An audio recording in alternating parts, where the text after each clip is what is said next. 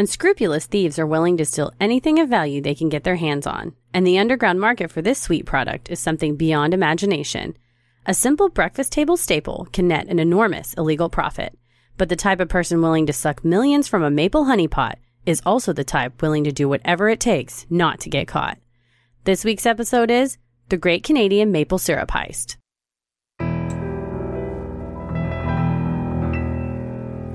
A bump in the night, your heart fills with dread.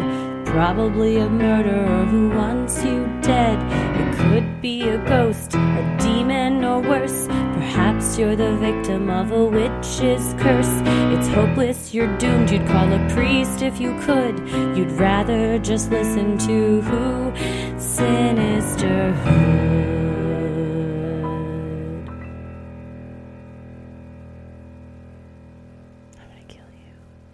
Never before has the topic made me eat so much. I think I messaged you when I was researching and said, I just lost time staring at a picture of syrup being poured over French toast.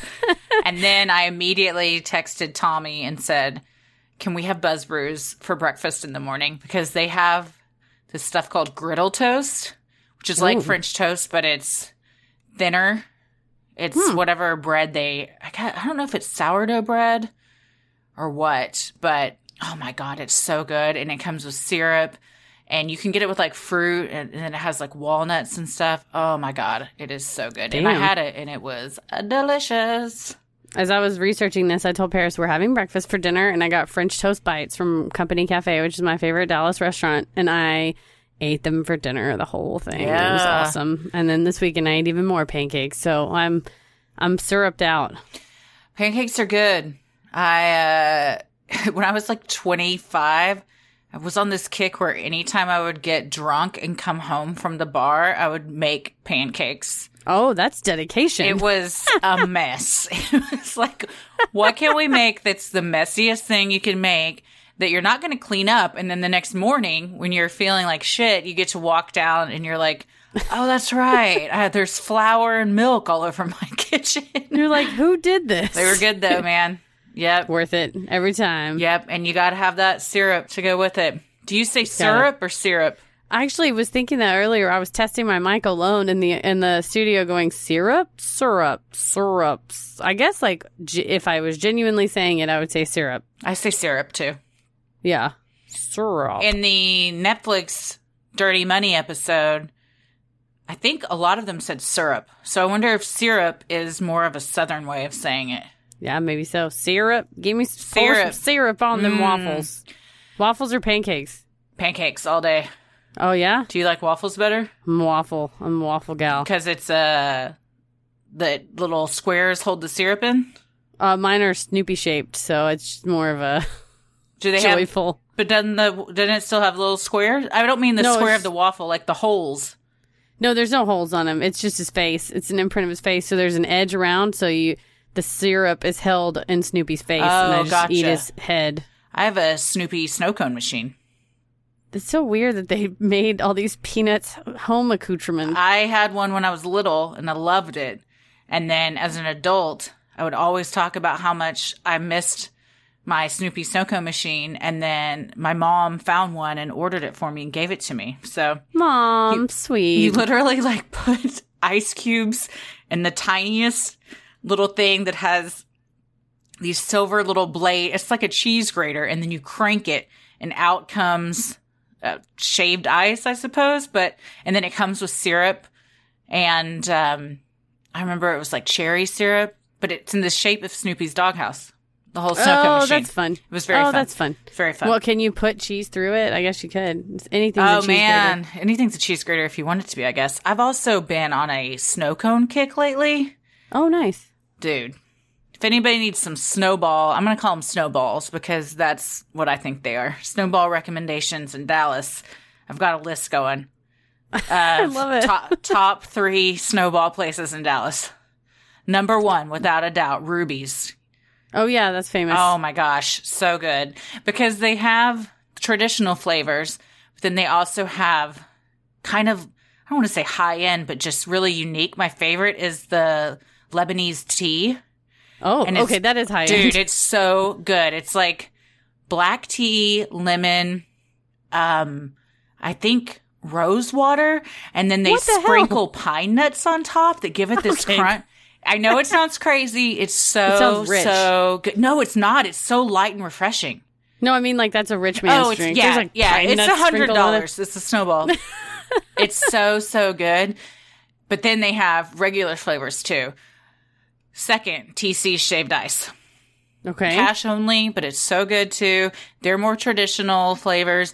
They also have these things called knockouts where you can get a scoop of ice cream on top Shut up. of your snow cone. Yeah. Get out of here. Yeah. Third is, I don't even want to put it on the list, but I'm putting it on there because in a pinch we had to go there the other day, is Bahama Bucks. But Oh, yeah. Like if you're on a road trip and you had to stop and get fast food, it's like that. Like, if you need a snow cone, coming off Ruby's and TC's though, I was like, this is trash. I literally took like 4 bites and threw it away because their syrup is just like it was a weird flavor. I don't know. it's, you know what? Syrup makes a difference. Also, do you get cream or no cream on yours? Depends on the flavor I get.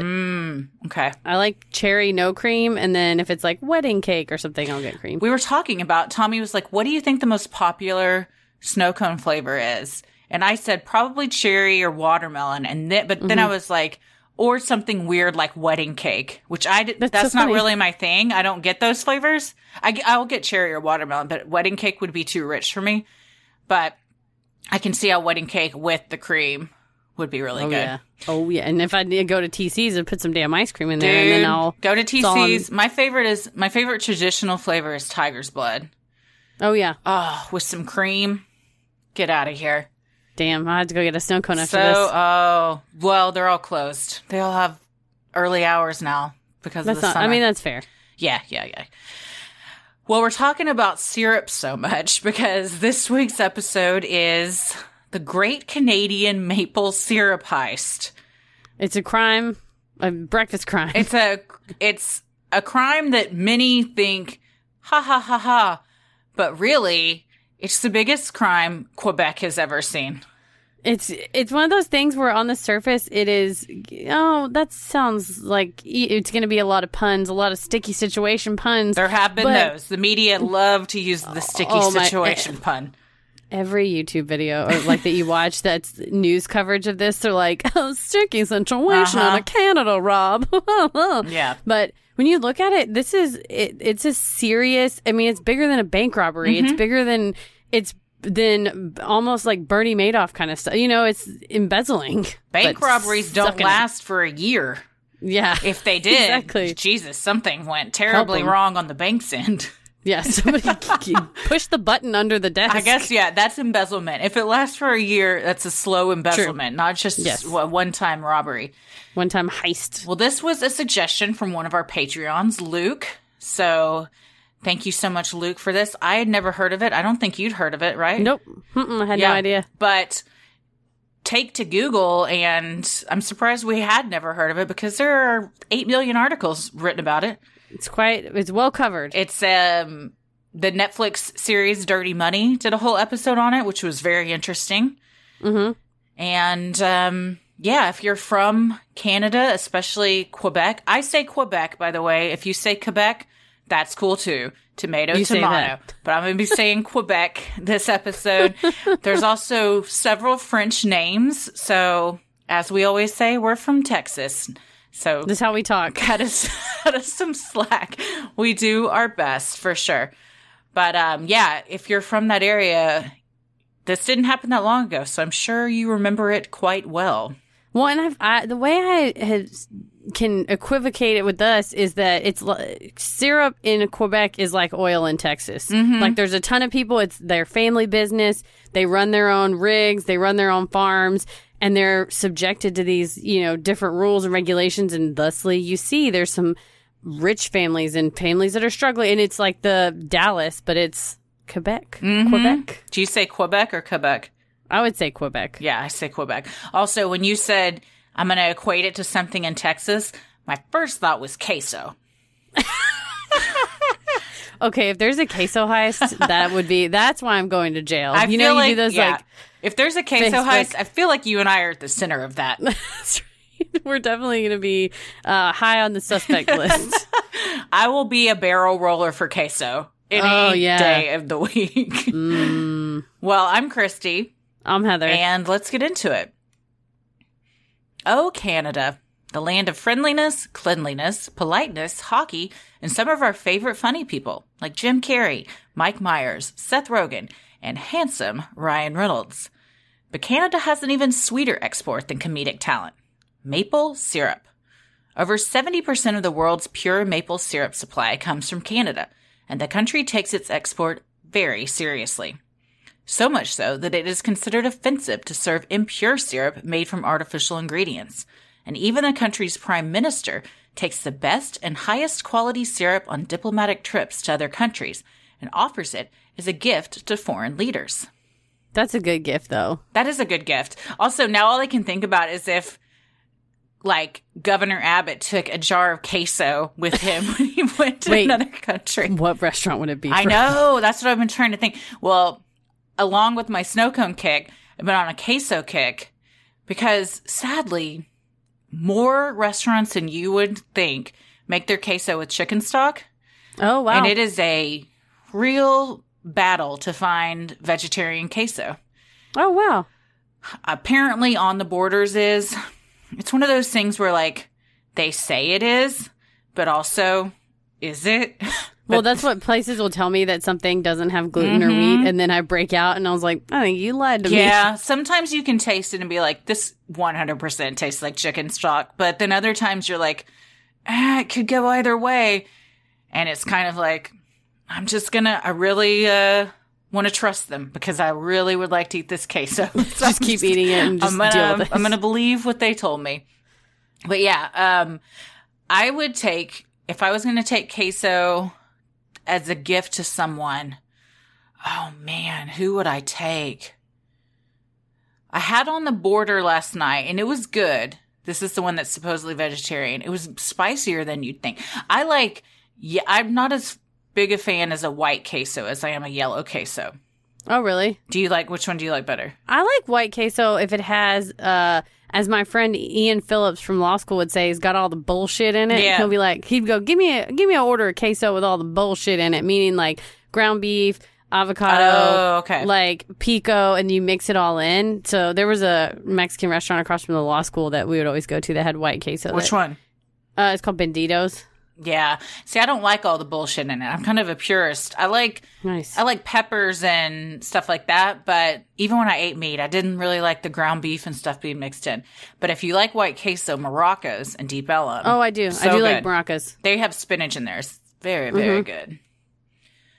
Maple syrup is made from the sap of sugar maple trees that is boiled down into a delicious and sweet syrup. As simple as this breakfast compliment seems, it is actually a multi-million-dollar industry, tightly controlled by a cabal of wealthy syrup producers called the Federation of Quebec Maple Syrup Producers, known by the initials of its French name, FPAC, whom many consider to be a cartel. You know what? If there's money to be made, a cartel will crop up. Dude, I mean, this is as profitable, if not more profitable, as having just fields and fields of cocoa plants. Yeah. Or poppy seeds that you're going to make into... Yes, absolutely. It's just a legal drug. Well, people get addicted. To that syrup. It's that sugar, yeah. Sweetness. Once the market for the goods started heating up in 1966, a group of producers teamed up to create this collective. They believed it would make them stronger to work together. But what actually happened was the creation of a monopoly, with the Federation accused of strong-arming those who refused to comply. Though some were happy to enjoy the price stability that FPAC brought, not all producers agreed with the setup. It had been going on since the late 60s, but some producers decided enough was enough, and instead began selling their syrup on the black market. In the dead of night, producers would roll the barrels filled with their syrup out to be sold in deep market channels. Once the Federation caught wind of this, they cracked down in the form of private investigators, levying huge fines and inspections on sugar shacks, the small cabins where sap is collected from maple trees and boiled into syrup.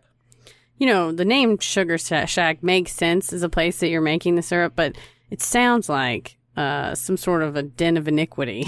It also sounds like a snow cone restaurant. That's true. It could be. That's number 4 on your snow cone list is Sugar Shack. No, number 4 is Den of Iniquity. And then number 5 is Sugar Shack. Like, come to Sugar Shack. We get that real sticky sweet. Why all this fuss over something as silly as processed tree sap? Maple syrup is incredibly expensive. Basically, liquid gold. Where crude oil sells for anywhere from $32 to $43 per barrel, pure maple syrup can go for anywhere between $1,300 to $2,000 per barrel. And the FPAC wants to make sure they get their cut. Well, yeah, I mean, you're going to get a cartel popping up when $2,000 per barrel of this stuff, and a barrel weighs about 600 pounds. That's I mean, that is the kind of stuff that causes cartels. Whenever you realize, hey, there's a fat market for this, like drugs or anything, it's going to cause someone to go, how can I exert power and control Absolutely. and also profit? Of the 13,500 syrup producers in Quebec, each are allowed to produce enough syrup up to a particular quota. Once the quota is met, they must take their goods to the FPAC's warehouses. Some syrup is sold, with the Federation taking its hefty $54 per barrel cut, and syrup that isn't sold is placed in a strategic reserve to supply the hungry hordes in years where frigid winters or sweltering summers destroy the tree's ability to produce sap. But here's the catch. The money only goes to producers once the syrup is actually sold, meaning they could be waiting months or even years before they see a dime, or loonie, in profit from their harvest. In order to get around this, some producers run their barrels out of the province and sell them to parties outside the Federation. Yeah, this is kind of bullshit, right? If you produce a shitload one year and they're like, sorry, we can only sell 1 barrel. Anyway, here's $50, bye. Then you're going to freak out and just be like, you know what? Fuck it, let's do it. This is just paralleling drugs where. Yeah, absolutely. it finds a way. Also, I'd like to point out that we are now calling them loonies. Yes. That's right. What is Throwback maybe reference. the biggest Sinisterhood drama to ever occur was when Heather misspoke and called it a toonie. Yes, that was, and then Christy said, you have to answer all these messages because you did this. And I was like, that's fair. I answered quite a few. And then we just decided to make a blanket apology.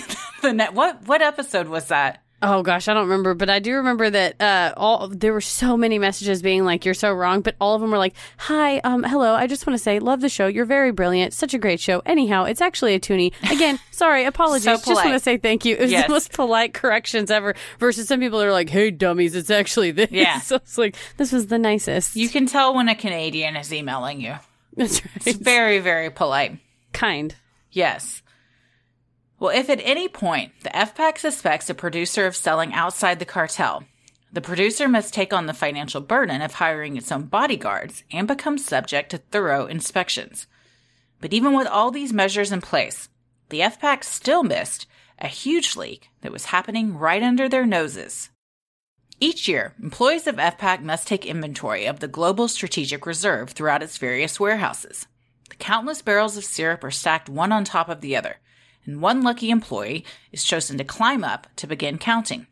Considering the enormous barrels are filled to the brim, they usually sit sturdy in the warehouse at around 600 pounds each.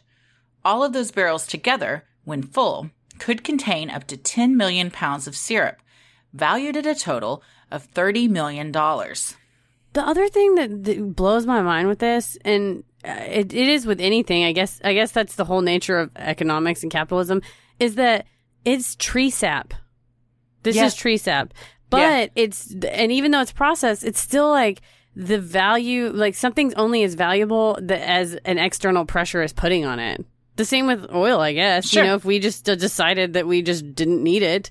But also what's so interesting about this is the production of the sap is controlled by Mother Nature. Mm-hmm. So if one year there's a heat wave and the trees don't produce the kind of sap that they normally do, that's when the reserve is going to start releasing extra barrels that are in their warehouses and stuff. And so the producer's getting paid. But if it's or I don't know if it's hot or cold, whichever one makes the most. But then if it's like super cold and that's what doesn't make the most, or you get too much, then they're just like screwed.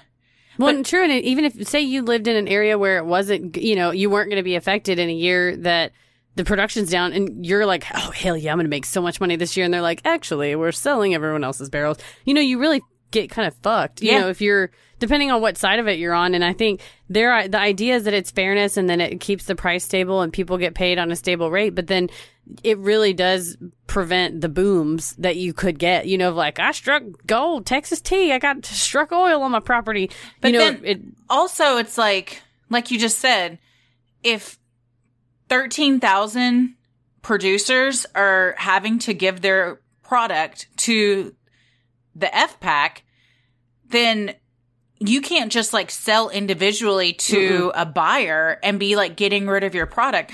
Also, as a consumer, you can't really control whose syrup you're getting. What if I like wanted to buy like maple leaf syrups only? Like, I mean, you're going to buy it from that farm because you like that farm producer. You can't. So that's what, and also FPAC sounds like some kind of a sex thing. Like I got it shoved in my FPAC.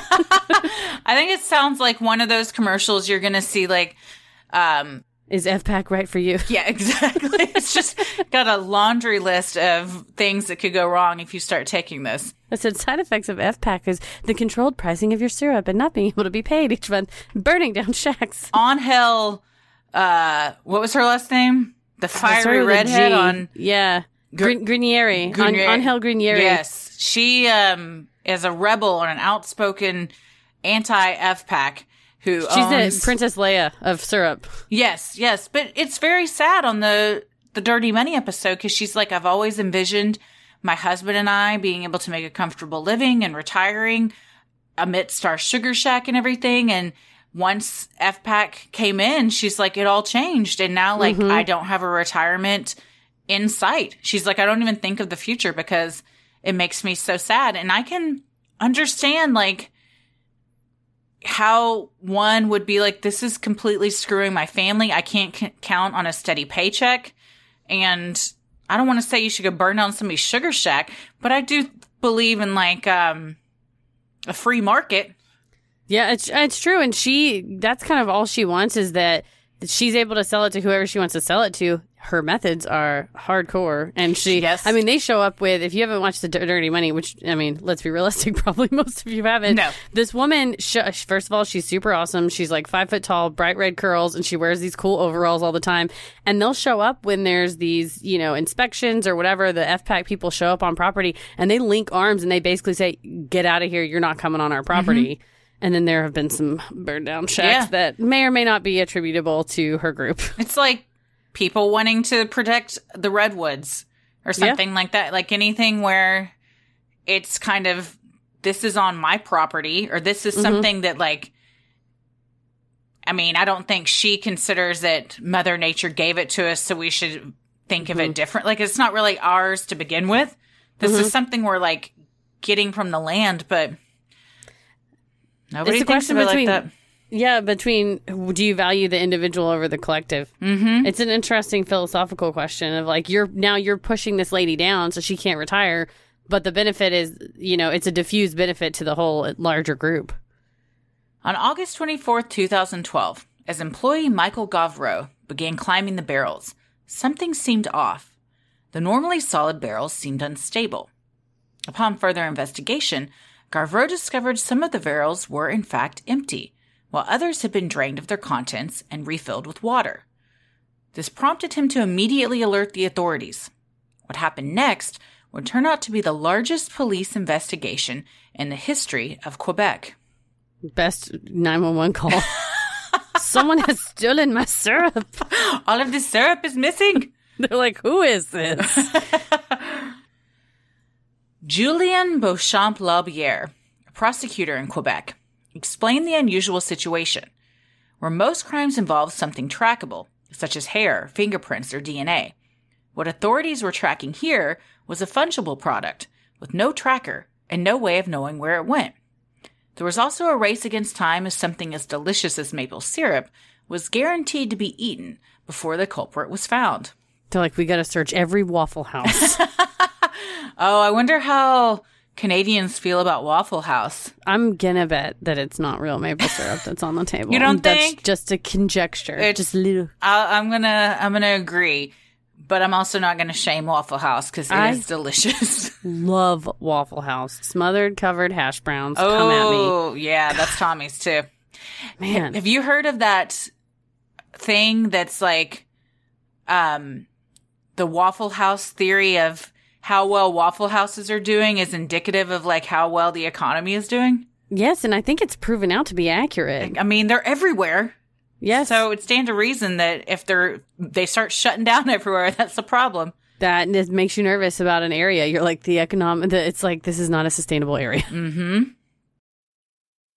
Another struggle was that the thieves hadn't actually stolen the barrels. They had stolen what was inside the barrels, meaning that investigators were tasked with opening each barrel to see if the contents inside was actually syrup or simply water the thieves had left behind in its place.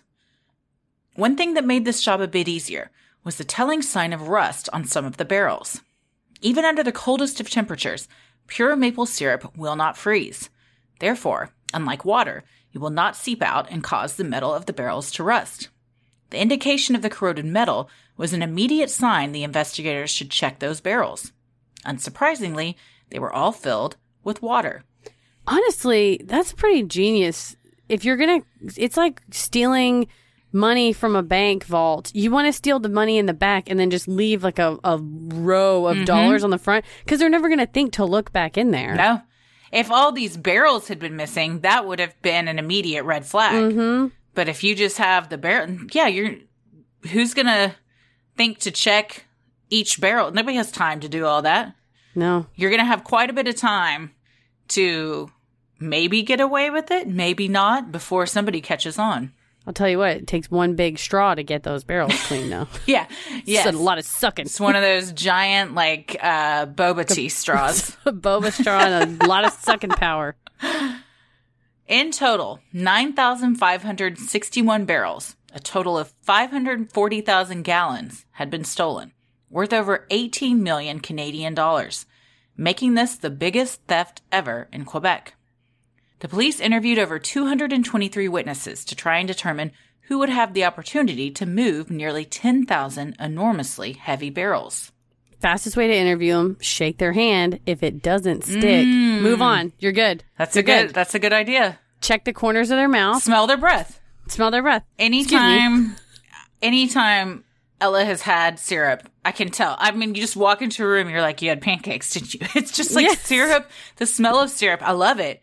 But it stays on you for days. Oh, you have to, when you go to a restaurant or when you order syrup, pancakes and syrup, you're making a commitment for days. Yeah. It's like eating like a white onion. If I cut up a white onion for a recipe, my hands are going to smell like an onion. I've just decided that that's what I smell like now. Yeah, that's how, this is my life. This is my life now. I'd rather it be syrup than an onion. Yes, same. Investigators were baffled how this could have been going on for so long right under their noses. Media everywhere immediately jumped on the bizarre bandwagon of the Great Syrup Caper. However, this wasn't the first time an unusual heist had occurred. In 2004, an 11-meter or 36-foot-long bridge was stolen in the Ukraine, according to History 101. In 2008, thieves managed to steal hundreds of tons of pristine white sand from a beach in Jamaica. And in 2009, a Canadian farmer was shocked when $25,000 worth of liquid nitrogen, bull semen, and embryos were stolen from a tanker on his farm. I have a theory as to who did all of these. It's one man. One man? One man. He can make anything disappear. His name, David Copperfield. Oh. Also known addict of bull semen. I don't know if that part's true. There's the only thing that David Copperfield likes better than syrup is bull semen on his pancakes. Right. Also, isn't he Canadian? Isn't he Canadian? I think he is. That's a good question. We'll give him, you know what? They can have David Copperfield. Canadians. You can draft him. It's fine. Who was he? Was he married to Christy Brinkley? Some hot model. He was married to some supermodel. Yes, some supermodel. I'm always shocked when things like that happen. I mean, not that he is a bad-looking guy, but you wouldn't look at him and be like, oh, yeah, it makes sense Christy Brinkley's going to go out with him. We just had to sit through, we just were given the opportunity to witness a Zoom magic show at work, and the magician was exactly what you think a Zoom magician would be. Very tight leather pants. He was in his apartment. It was very cute. Yes. The music, though, was like, he's like, magic. And then this smoking hot girl.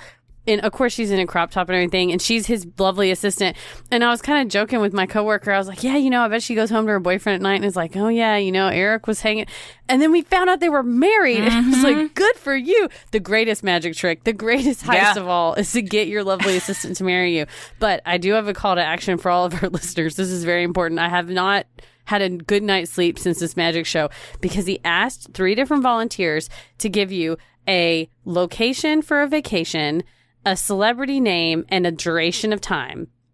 And my coworker said the beach, Adele, for 2 weeks because they're basic as hell. But I would have said like, I don't know, under the ocean or something crazy. What is it again? Say it again. You had to tell him a location, a celebrity, and a length of time. And then at the beginning of the show, he's like, look behind me, there's a locked box.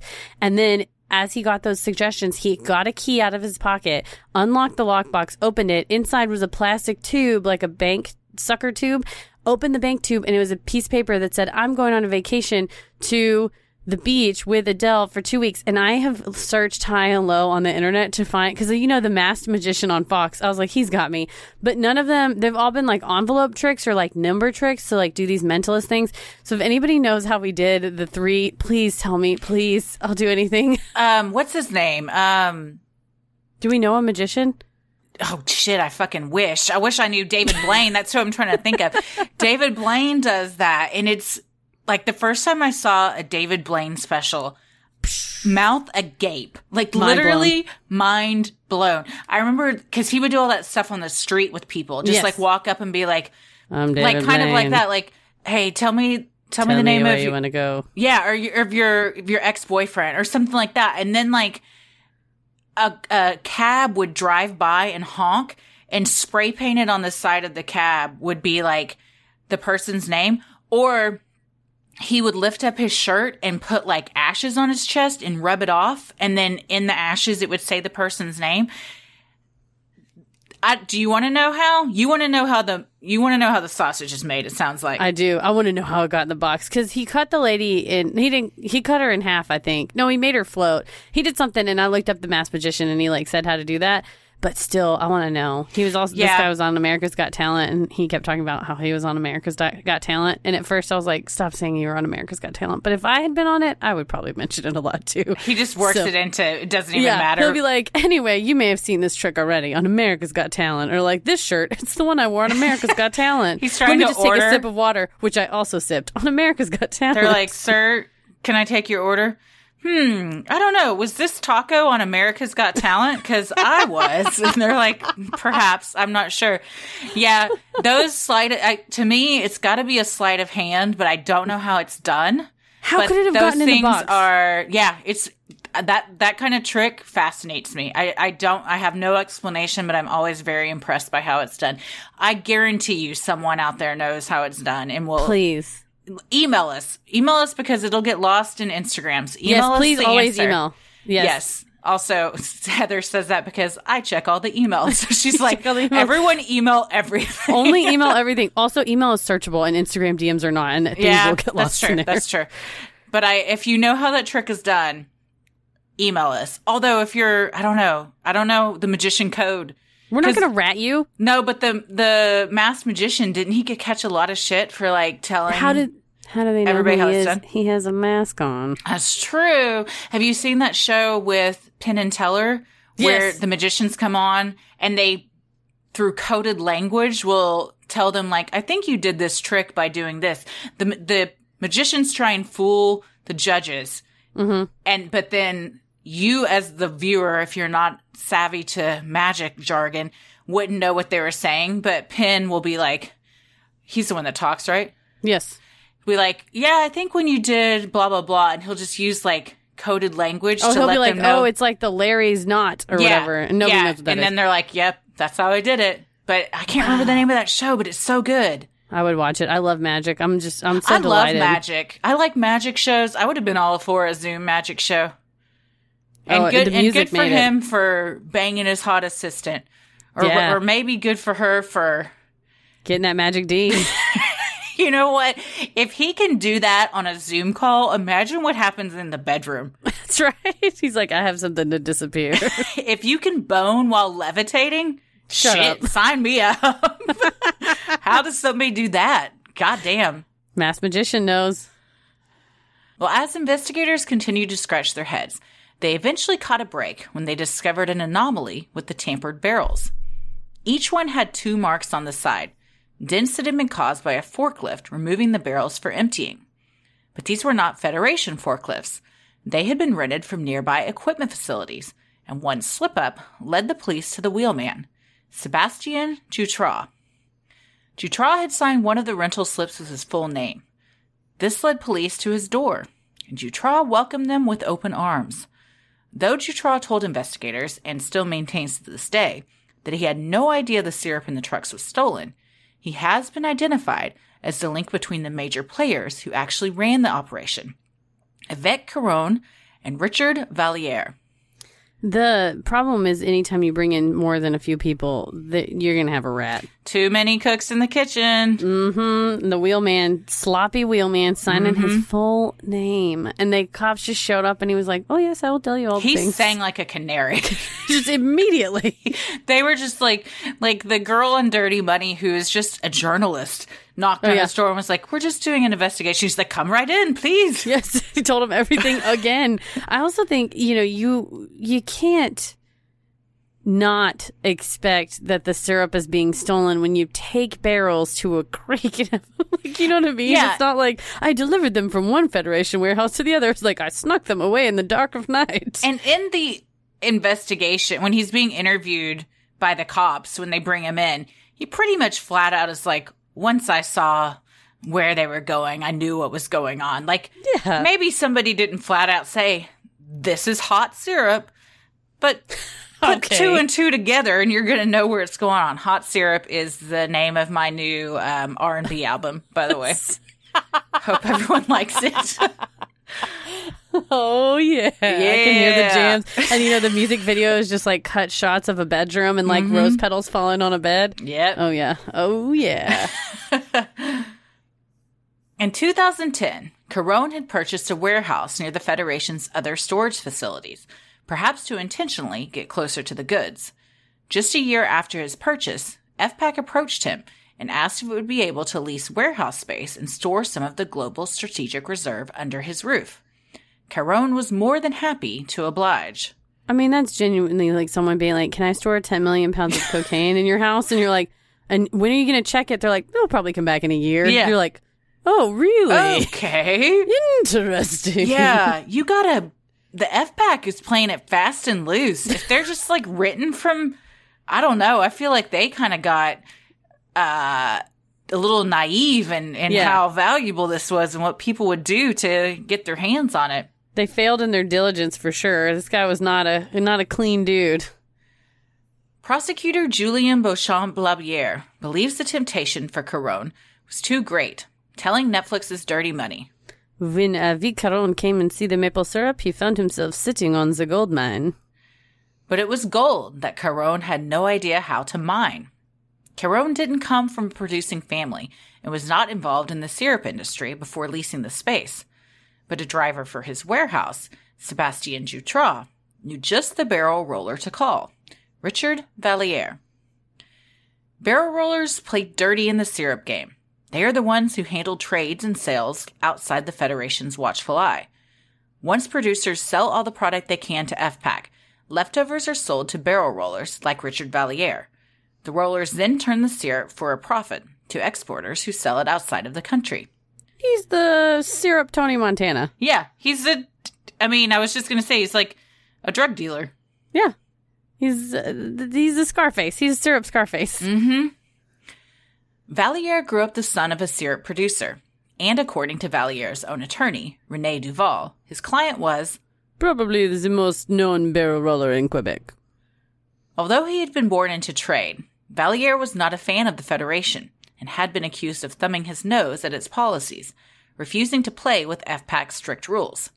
In his years as a barrel roller, Valliere had found himself in hot water, being fined over $1 million by the Federation for selling syrup without being an authorized dealer. He basically didn't give a shit. Everybody knew he was the guy. Like I said, he's like Tony Montana. He just openly sold shit. Exporters knew if they wanted to make a buck, they called him. Jutras knew if they wanted to offload some product, they called him. And I was like, this man is running like a drug empire that's not drugs. A sticky, delicious drug empire. And his attorney straight up said that FPAC benefited from him doing this because they get to fine him $1 million. They're making money anyway. Yeah. And that they knew, especially when all this went down, they were like, to the FPAC told the cops, go look at this guy, because this guy screws us all the time. It's probably just him again. Yeah. The barrel roller game was simple. Valliere would sell syrup from producers to exporters, located in nearby New Brunswick or Ottawa, Ontario, where the syrup is not subject to restrictions. Those exporters would then find a way to sell it outside of the country and circumvent the Federation altogether. So when Caron asked Jutras if he knew how he could skim some of the sweet amber gold under his roof, Jutras hooked him up with Richard Valliere.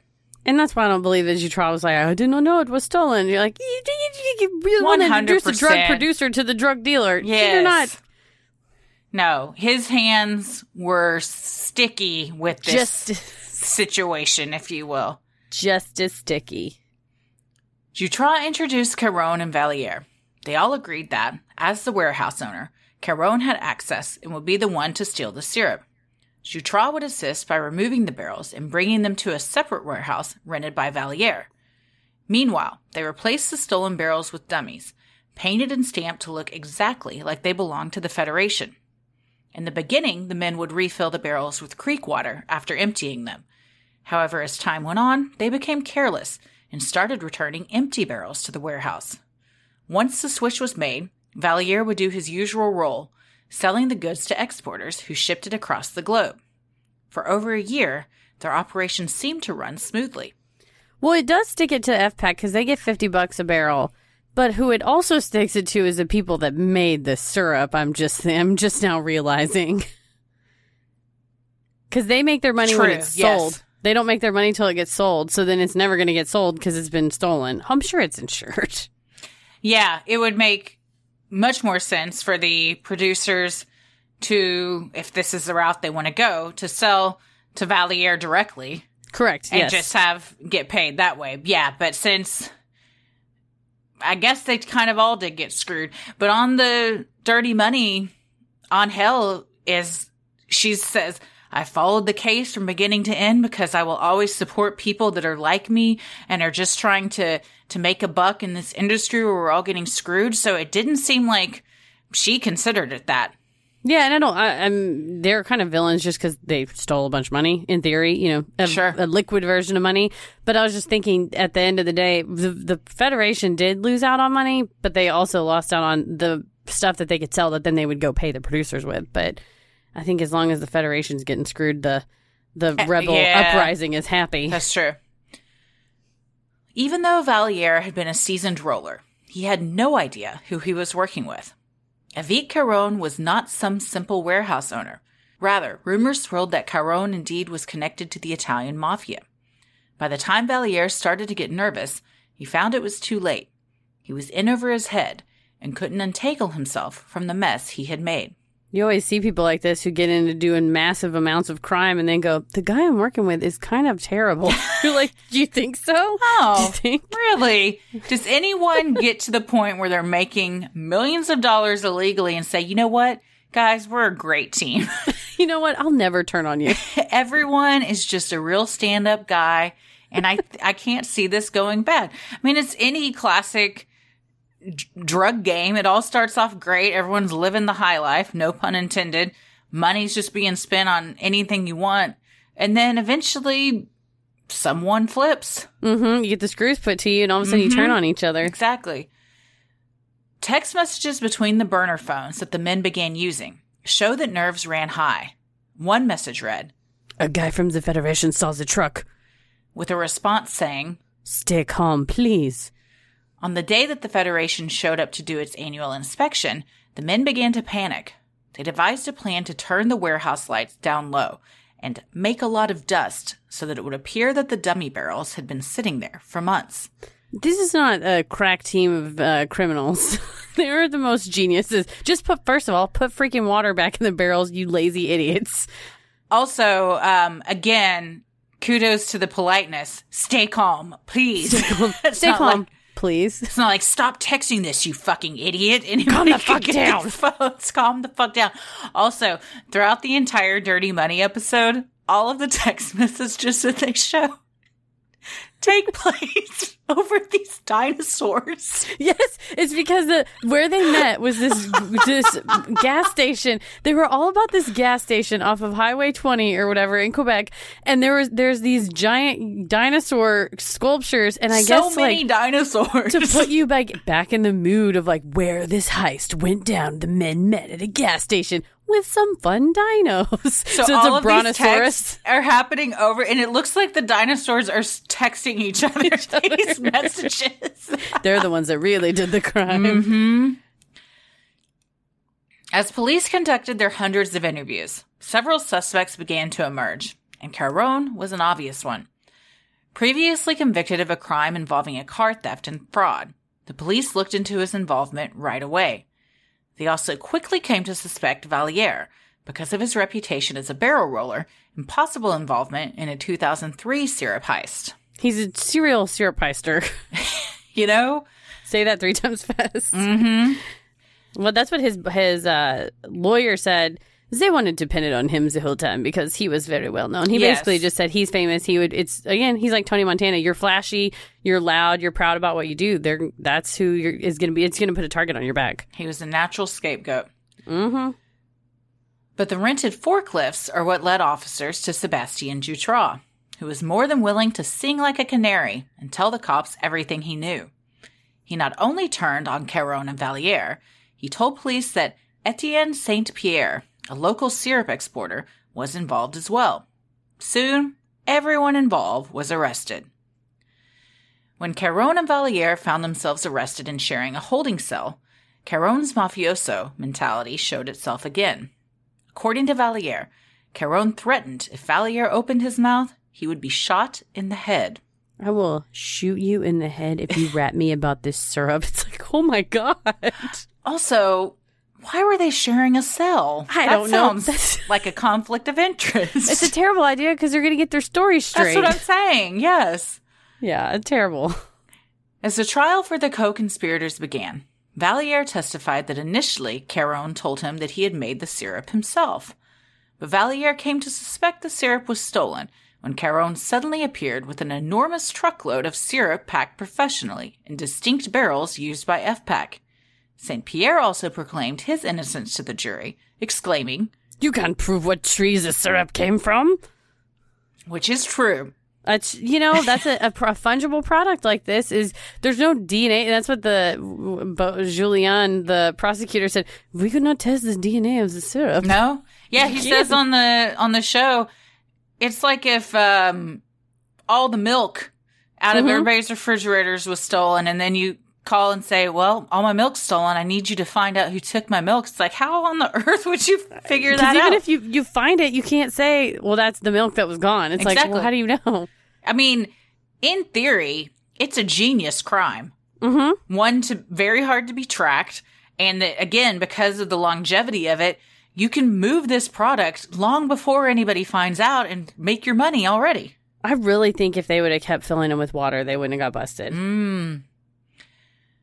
On the stand, Valliere cried and said he had no choice but to participate in the scam.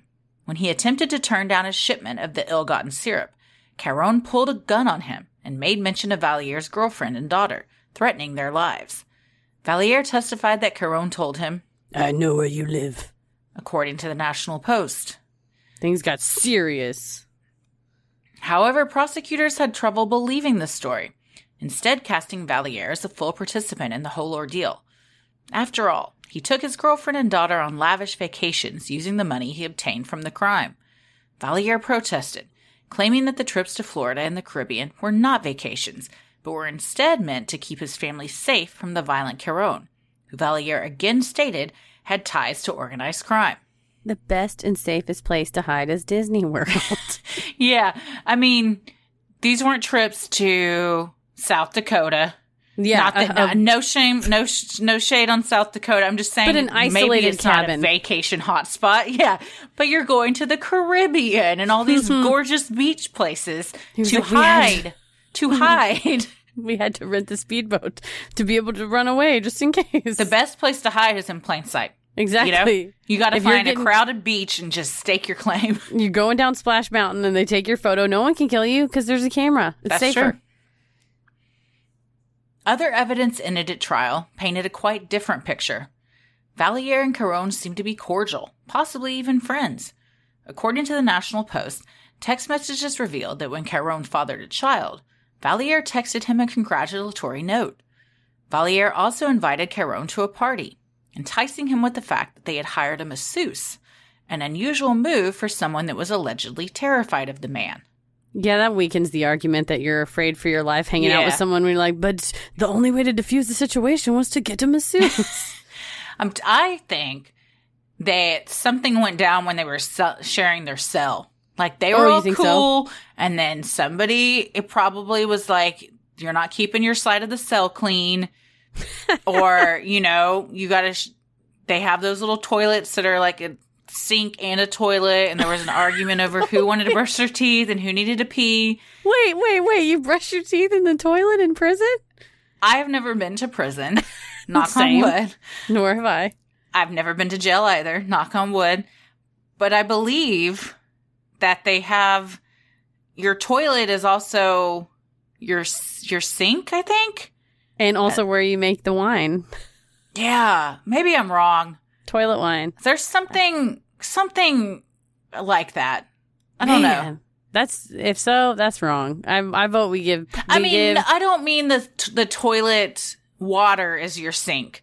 I mean, it's like built as one contraption.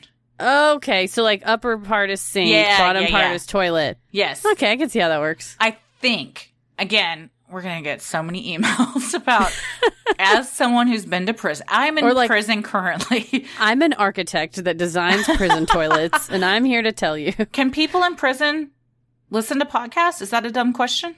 I don't think it's a dumb question. I think the problem would be like access to a device that you could like listen. So maybe they could listen online if they had like library time. Oh, that's true. Yeah. But if you're listening to us and you're in prison on library time, go research your case. This isn't going to help you. We're talking about dumb syrup stuff. But first, email me and tell me if I'm right about this toilet sink. Okay, and then go research your case.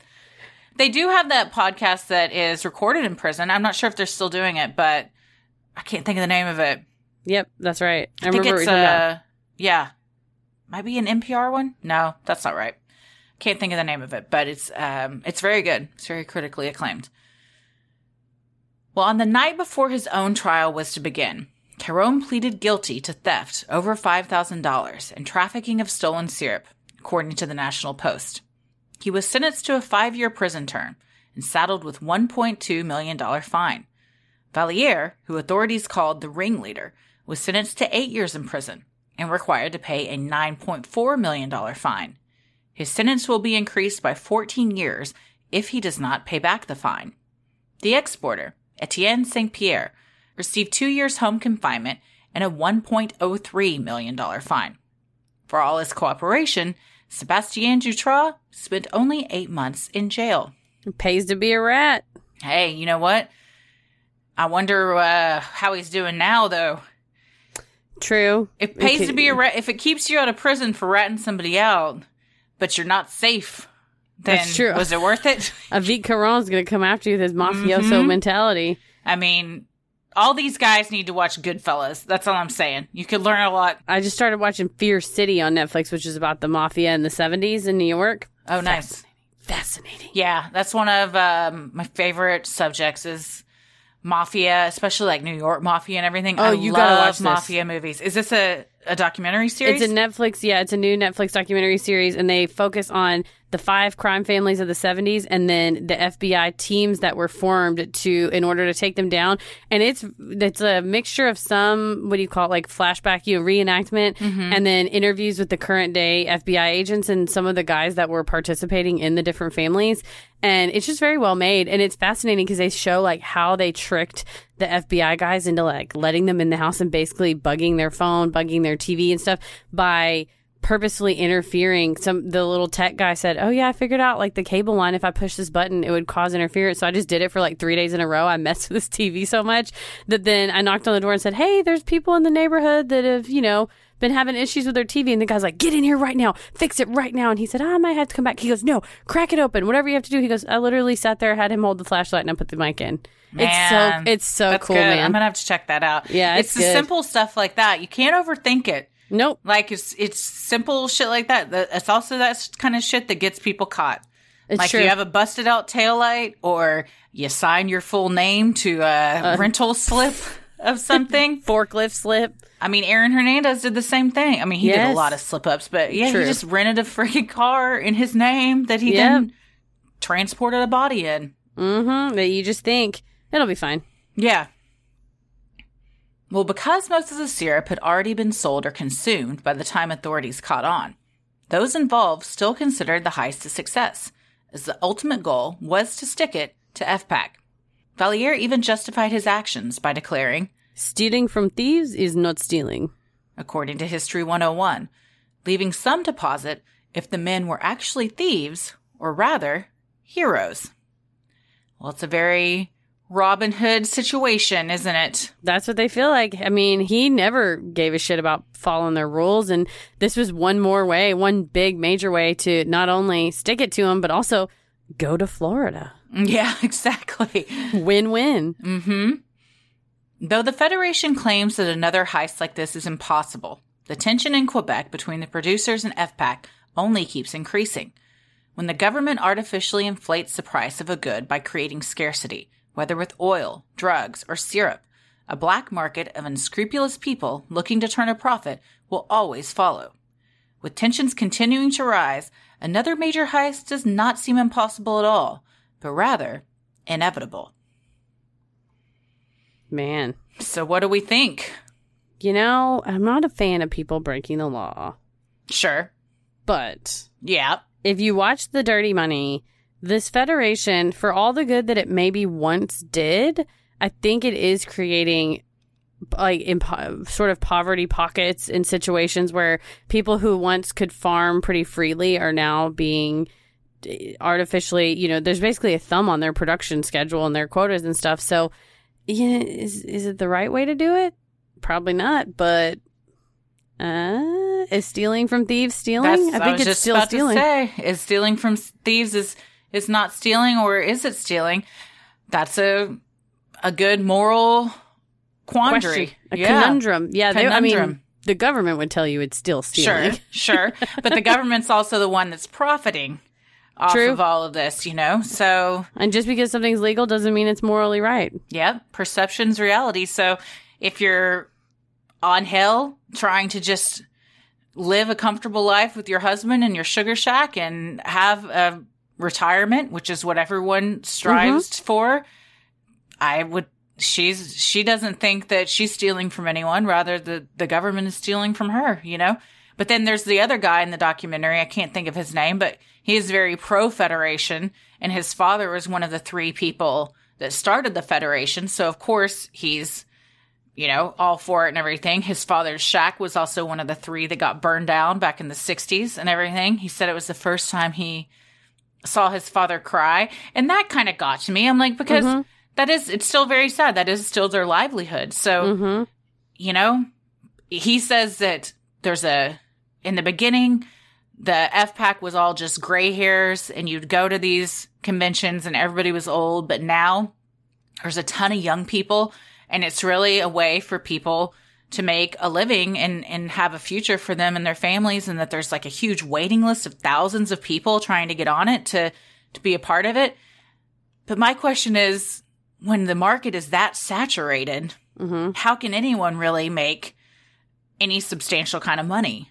Well, and true, and it's like I think that's what they're trying to protect against is that if everybody's willing to sell it, if a newbie is willing to sell it for 50% cheaper because they don't know what they're doing or they don't have a lot of overhead, then you do have a saturated market. But it's like that with anything. And then what's the true value of something? Is if you keep it in a warehouse and choose when to sell it, then that's just artificially inflating the price of it. Mm-hmm. I also think it's funny, like the morality of our perception as people who love movies like Harry Potter, Hunger Games, Star Wars. We love these movies where like the downtrodden, the Angel Greniers, the rebels are the heroes that blow up the Death Star, that, blow up Lord Voldemort or whatever and turn the system on its head. But then when you see it in real life, you're like, that is offensive and I don't approve of that. So it's just interesting that we love it. We like consume it as entertainment of like, yeah, down with the man. But then when it comes to it, we're like, put those people in jail for their crimes. See, watching this, I honestly didn't feel that way. I wasn't like, oh, I think all of these people should be arrested and jailed. Yeah.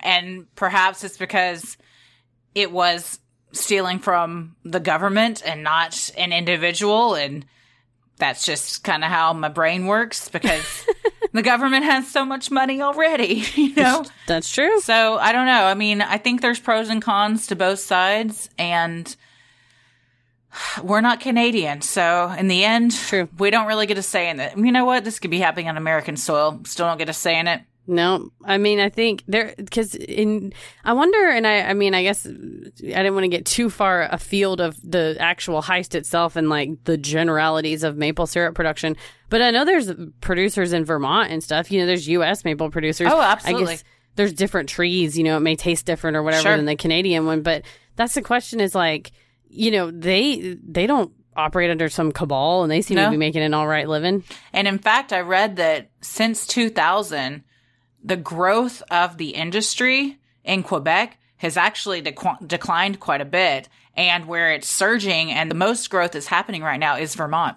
And I wonder if that you have a situation where you're so overly controlled that you move to produce somewhere else where it's more free. Mm-hmm. The land of the free tree. Yep. The land of the free tree.